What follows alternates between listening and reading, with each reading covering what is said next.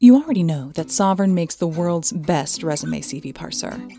But did you know that Sovren also makes the world's best AI matching engine? Only Sovren's AI matching engine goes beyond the buzzwords. With Sovren, you control how the engine thinks. With every match, the Sovren engine tells you what matched and exactly how each matching document was scored.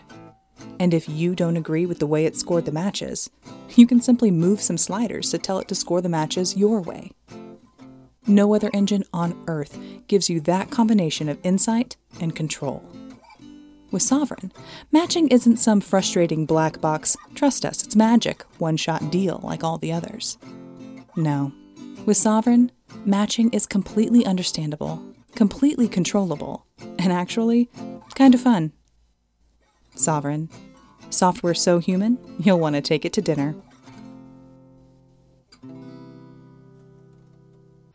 Hide your kids. Lock the doors. You're listening to HR's most dangerous podcast. Chad Sowash and Joel Cheeseman are here to punch the recruiting industry right where it hurts.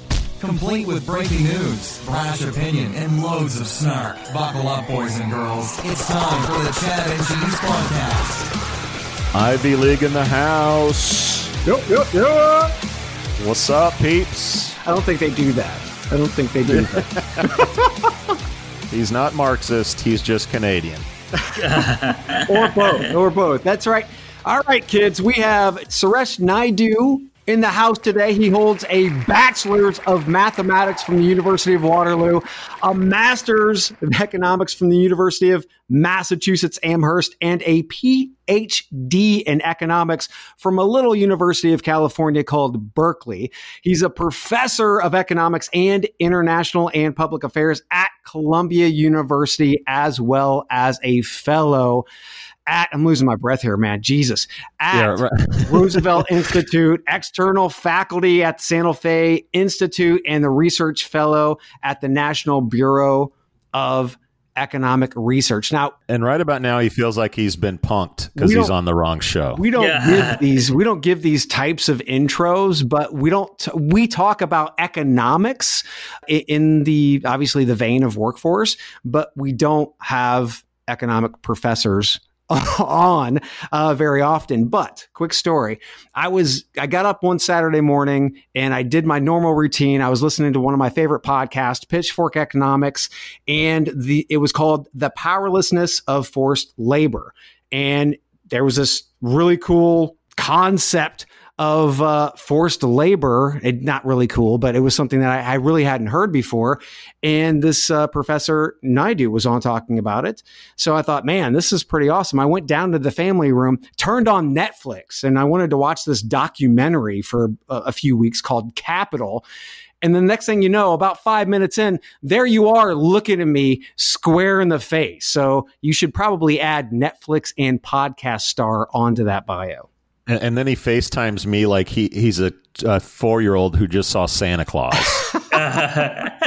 Chad is so excited for this interview right now. I hope you're up to it. I hope I can fulfill expectations. And you guys are going to do a lot of post-processing, so I know I'll sound good. So what did we miss about you? Chad rattled off your degrees and all your little labels, but what do we need to know about you? That I'm from Newfoundland. Obviously. Yeah, I mean, I'm substantially less than that list of titles. I mean, I'm not. But yeah, actually, a good way to springboard into this is actually how I got into economics was actually I was a math major and I wound up spending a summer working on a vegetable farm in northern Ontario with all these guest migrant workers. I'll remember one of the things that really sort of stuck with me there was one guy, he cracked his wrist while cutting lettuce. Mm-hmm. Yep. But he didn't report it because he knew that if he sort of said, I've got a problem with my wrist, he'd get sent back to Mexico and wouldn't get reinvited next year. And, for him, a guy with a bachelor's degree actually in Mexico, but for him, working, doing lettuce cutting in northern Ontario was a more lucrative gig than an office job in Mexico. That just stayed with me and I think was one of the things that motivated me into becoming an economist and particularly interested in labor and development and these issues. So you've performed a ton of research around a term called monopsony. Now, we've heard of monopolies before, but monopsony isn't something that rolls off the tongue well, first and foremost. But can you tell us what that term means and how that actually affects really wages, the workforce, the economy overall? Basically, if monopoly is basically when a company is not facing so much competition so that it's able to raise the price, it loses a few customers that aren't willing to pay that price, but it makes more profits off of those that it keeps. That's why a monopolist has an incentive to raise prices, is because they can and because they make additional profits. So monopsony is basically, that's when a monopolist is selling a good. A monopsonist is a buyer of a good.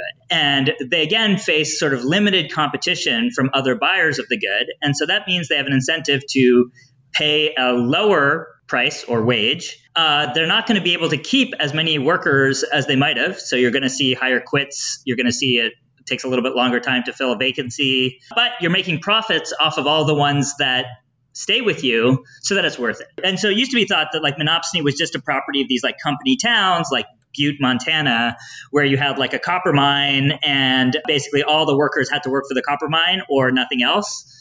And it was only thought that monopsony was a property of these sort of weird one-shop town. But I think basically starting in the late 90s and sort of accumulating momentum came this idea that actually we should just think of like the laissez-faire labor market as being characterized by having some degree of market power, because from the point of view of a worker, finding a job as good as a job that you've got is actually not super easy. You've got to both spend some time searching. Jobs are complicated. They're like your house. They're these, what we call quote unquote high dimensional. There's like lots of characteristics about them that matter for whether or not you like it or not. It's like, do you get along with your boss? Do you get along with your coworkers? Does it work with your childcare? What's the commute? All of these things matter. And so that means that jobs that are perfectly substitute for each other are few and far between. And so that means that every employer is facing this kind of, has a degree of this monopsony power, that they're able to like lower the wage a bit. Some people quit, but a lot of people stay. And so they're willing to tolerate the additional turnover in exchange for the higher profits they make off of every worker. Let's jump into that real quick. So in reading some of your writings, one of the things that really hit me hard, because we were talking about the company town, and we thought those were all pretty much gone by now. The days of the coal mines and a town rising up behind the coal mines. But, I started to think about nursing. So the median wage for a nurse is about $68,000. And given what we know about the labor markets and the power of medical institutions, the true competitive wage for a nurse should be about $90,000 to $200,000, depending on the experience level. However, because most areas have few hospitals, they can suppress nurses' wages without the nurses having an opportunity to move anywhere outside an actual medical system or even teaching. We have the Bartholomew County Consolidated School Corporation here, which pretty much is all of the schools. So where is a teacher to go? Is that what we're talking about when we're talking about suppressing wages and more of a company town mentality?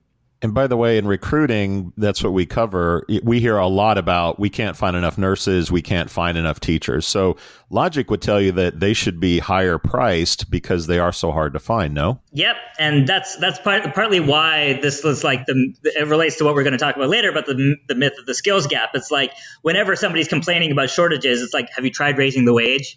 And it's very rarely floated as a solution to shortages is raise the wage. And you have to just think about it from the perspective of the employer. They're like, we're willing to tolerate this shortages because we're like we're making profits off all of the existing workers. And if we wanted to bring in more talent, we'd have to raise the wage, and that would entail raising wages for all the other workers, and that would be costly. Because we do know that like 3 out of 4 nursing degreed professionals don't actually practice nursing. And it might be the same with teachers. I don't know. I think there's a lot. I mean, it's interesting, right? Both nursing and teaching are like sectors that are that were historically quite female. And it used to be the case. And actually, the theory of monopsony was sort of invented and the term coined by this famous female economist of the 20th century, Joan Robinson. And one of the original applications of it was this idea of explaining the gender gap, because the norm was always that men would move their whole families for their jobs, but women would not move locations for their jobs. And employers know that. And so they're able to chisel away at women's wages, not because they're sexist, but because they know that women are just less likely to leave in response to a low wage. And so that was kind of an original motivation for monopsony, was this like way to explain gender gaps. And that's why you sort of see it, and then sort of compound that with these occupations like nursing and teachers, where the credentialing is often like it's in a very limited set of employers. Mm-hmm. And so when you don't have a union kind of offsetting the power of employers, what you will get is that employers are quite willing, and that employer could be a government that's very interested in skimping on its budget, to cut costs, tolerate higher turnover, tolerate fewer recruits, but be saving money on wages. Their incentives to do that are more, the less options those workers have. So let's dig into that, because that's interesting to say that, look, we can have fewer workers, which means less we have to pay out in wages, but we can have not as high as production, but even just enough production to increase the profit margins. Yep. Is that what I'm hearing? Exactly. So this is like one of the things about monopsony is that it tells you where there's a wedge between profits and production. So like things that like reducing monopsony power can increase your willingness to hire. It will increase your output and your sales, but it might cost you in profits, because that comes at the expense of like additional wages, a higher payroll, et cetera. And so companies might not want to be employing all the workers that they can, because they want to make sure that payroll isn't exploding. And so they don't necessarily try to maximize revenue, total revenue. They try to maximize like revenue per worker, understanding that there's like a cost of hiring additional workers. So the theory of wage growth is interesting, because in capitalism, the theory is wage growth is flat because of rising competition from low-paid workers in foreign countries, aka globalization and automation. How does that jive with what's actually happening? Yeah, so I think they're complementary. It doesn't have to be one or the other.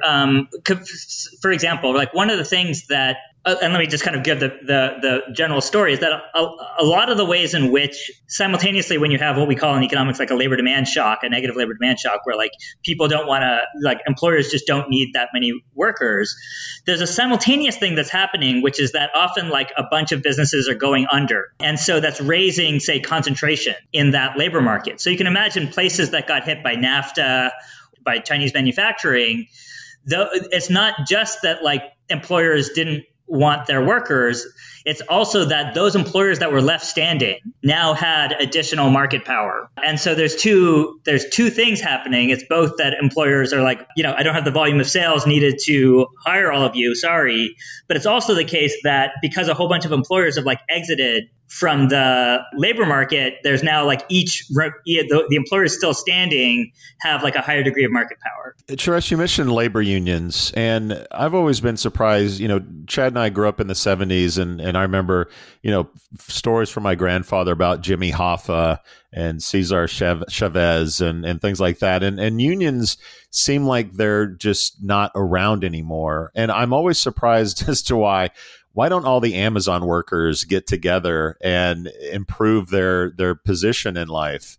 And it doesn't happen. And I'm curious your take on why are unions so weak? Why are they not, growing? What's going on that is making them so stagnant and neutral in this whole equation? I've done a bunch of work on unions. So let me give you some cross-country evidence. So it's not the case that unionization has declined to the same extent everywhere. You actually have this sort of subset of countries in Western Europe that are called like Ghent system countries. So the Ghent system was basically a system that administered unemployment benefits through labor unions. So this meant that when all countries were going through this recession in the 70s and 80s, but in the countries with the Ghent system, union decline didn't happen at all, because everyone's had to stay with the union in order to get their UI. But in the non-Ghent system countries, union density got hammered because those jobs just went away, and if they ever came back, they were not coming back as union jobs. And that's a little bit like symptomatic of like the particular strange like legal architecture of unions in the US, kind of inheriting from the 1930s and 40s, where we kind of have a model of unionization that isn't based on unionizing a whole sector or whole industry. Instead, like unions in the US kind of go like establishment by establishment. Like you run an election, you win union recognition at a given establishment, and then you have to do it again. And so this makes it really hard for, I think, service sector employers in particular to get unionized, because like if you only unionize one establishment in a service sector and you drive up costs, it's very easy for new competitors to come in and take away and at lower cost and like take away your business. And so you kind of need like a collective bargaining model that lets you sort of cover a whole bunch of employers at once, so that new employers are like can't compete on lower wages. They have to pay the same wage standard, and then force them to compete on like better products and other costs, but not compete on lower wages. Yeah, but one thing though, Suresh, and this is the thing that I think has been defunct by the new Rand Corporation research, is that we're always talking about, well, if you pay workers more, then you have to raise the product prices. And that has turned out to be utter bullshit. And the reason being is the 1% has been siphoning wages from the lower 90%. So the money is there. It's not about giving money to the 90% that's not there. It's about the 1% who's been taking it all in the first place. So there's this huge disparity in wages, and the wage gap has grown so much. And it seems like it's happened all around the ability to break up the unions and not to ensure that individuals are actually getting living wages. I mean, wages have been stagnant since the 70s? 73. Yeah. So my academic hat comes on and I'm just like, well, it's more complicated. I really have to feel like I have to disabuse of my student. A lot of my students have this sort of like ideas like, oh, there's this big conspiracy of the 1% to like take money from everybody else. And it kind of as an economist, I'm really skeptical of strategic stories like this, because man, most people are incompetent at everything. And so yeah, if it was a conspiracy, it would be remarkably poorly executed. So I'm like, and I think it's more that there was this there was definitely a reconfiguration of political power by the right and by business, but in some ways it actually wound up biting it in the ass, some ways. And so for example, a lot of the energy behind sort of Reagan was kind of coming from the National Association of Manufacturers. And then they get hammered by globalization. So it's like they wanted this thing, and then they kind of, it winds up coming back and hurting them. And so I think it's not, and that's just an example of there's lots of places where the 1%, for example, people they include, they're mostly CEOs. Let's be clear that, but there's ways in which they're also doctors, and the highest paid, a good chunk of the 1% is really high-end doctors that are catering to, say the upper middle class, and charging an enormous amount of money to both those patients and also Medicare and Medicaid, and particularly Medicare, and sort of pocketing that. And so there's so many interesting and complicated mechanisms by which the 1% has pulled away from everyone else that I almost think we lose how we don't keep sight on the tools it would take to fix inequality if we just kind of pose it as a 1% taking everything.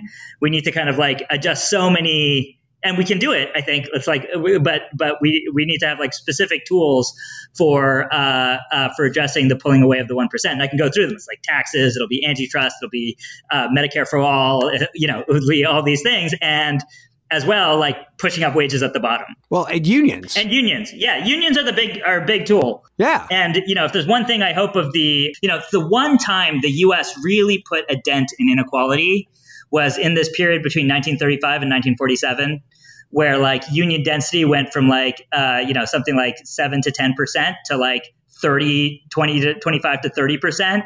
And it goes up in very particular states. It goes up in Michigan, Connecticut, New York, California.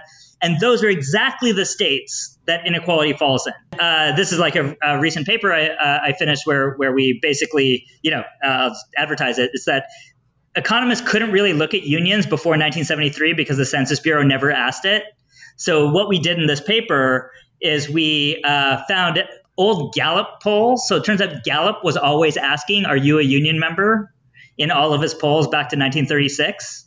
So you could put all these Gallup surveys together and actually measure who was in a union all the way back to like 1936.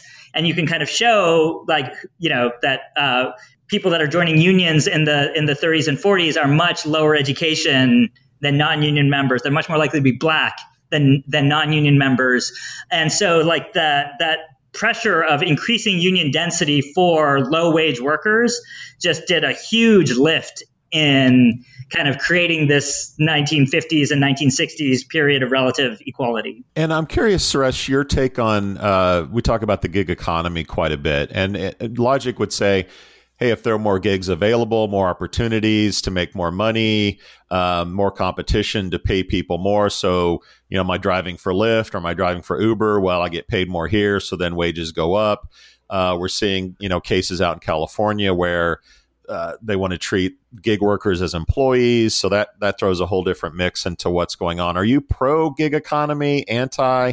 How does this play into the whole equality of? Yeah. So, we should recognize that it's like a lot of these platforms are not, it's like they take something off the till, right? So there's like a 20% like claw on top of every transaction in the gig economy that's going to the platform. And we should ask, like, how do they pick that number? And they pick that number because they are the sole platform providing that service of matching. And so that gives them a fair amount of market power vis-a-vis both, like, say, the drivers and the customers. And you can kind of see this by looking, I don't know, this is like strange, but like Ride Austin is like a ride sharing company that was like a nonprofit that basically just charged like a fixed dollar per ride is what they took. Yeah.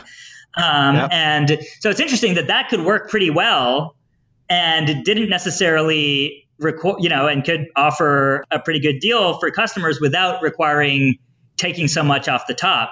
I'm suspicious of platforms that sort of advertise themselves as like, we're just an algorithm, because if you were just an algorithm, then why are you taking this 20% off the top? Why not just like let anybody enter with their own algorithm? Can't anybody? You're basically saying that Lyft and Uber are a racket. If they were just a software company, it would be very easy to like to open source their software. And so they're trying to claim that they're like just a software company, but in fact, they're actually employing drivers. And you can kind of see it in, and it's coming up in this Prop 22, you can see it in just the descriptions of the tasks of what they ask from drivers. If you like saw that in any employment contract, you would think that's an employment contract. But because it's like mediated through the app, Uber kind of gets to put itself at arm's length and say, no, we're like just, we're just a platform. So the other defense on that I'm hearing is basically franchising drivers. And there's a great Planet Money, I don't know if you'll see that podcast or not, where they actually interview a truck driver. And she goes through the whole education of being a truck driver. And then at the end, they say, do you want to be an employee or do you want to sort of be a franchise and have your own truck? And they sort of steer her into the franchise model. Of course, she wakes up and says, I'm getting more bills from the company. Yeah. I'm in debt. And eventually she drove the truck back to where she got it and left the keys in the car and left. Is that kind of where the gig economy is going? I think so. I think that is a good. There's a good book called the Secret Life of Groceries that sort of also talks about the trucking industry. It's just kind of this hot mess of putting people into these debt contracts and says you're an independent contractor and then forces them to bear all of the risk of the job. And you kind of see it with around the response to COVID. In talking to people, you sort of see like people that were actually employees could get on UI much more easily, had employers that helped them with UI, while the people that were on like franchising models were just like, just nothing. And even had a hard time getting UI. And so we're lucky that they actually, like during the pandemic unemployment assistance, like did cover gig workers. But note that no platform paid any payroll taxes to pay into that. So like, it's like if you are going to have your workers have the benefits of unemployment insurance, for example, then you got to be paying the payroll tax. Well, okay. So back to monopsony real quick. Yep. I mean, because you talk about a monopsony tax where individuals are actually getting paid lower wages, and the company keeps let's just say it's pre-taxed. They just keep it, and the individual still gets taxed, and they're getting paid the lower wages. That company doesn't have to. Obviously, if you're an Amazon, you're not paying taxes. So we start to see the eroding of infrastructure, of public schools, of all this that we have that government pays for because monopsony is happening. Can you explain that a little bit better? A bit of background there. So one is that I don't know, and I think we don't know as whether or not monopsony itself has increased over time. I think but I think what has happened is that a lot of the countervailing institutions that restrained monopsony, think unions, but also think things like internal labor markets, the fact that you used to have like your janitors in-house and now you've outsourced them. I think other things about like employers being much more willing to like differentiate wages between high skilled and low skilled workers. A bunch of these other things have happened that made the monopsony power that was in the background now becomes more used. And so it might be before, you always had some monopsony power, but you weren't really quite able to use it, or you didn't have the incentives to use it.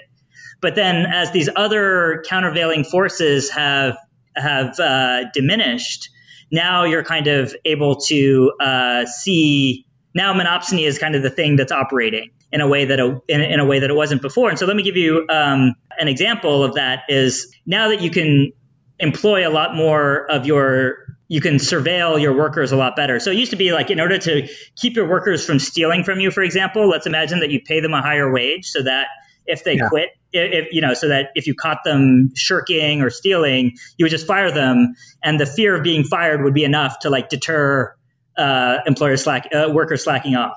But then as you get better at surveillance and you put in more electronic cameras in your shop and just monitor your workers on closed circuit television all the time, you don't need to pay them that higher wage in order to make sure that when you catch them, they're like afraid of being fired.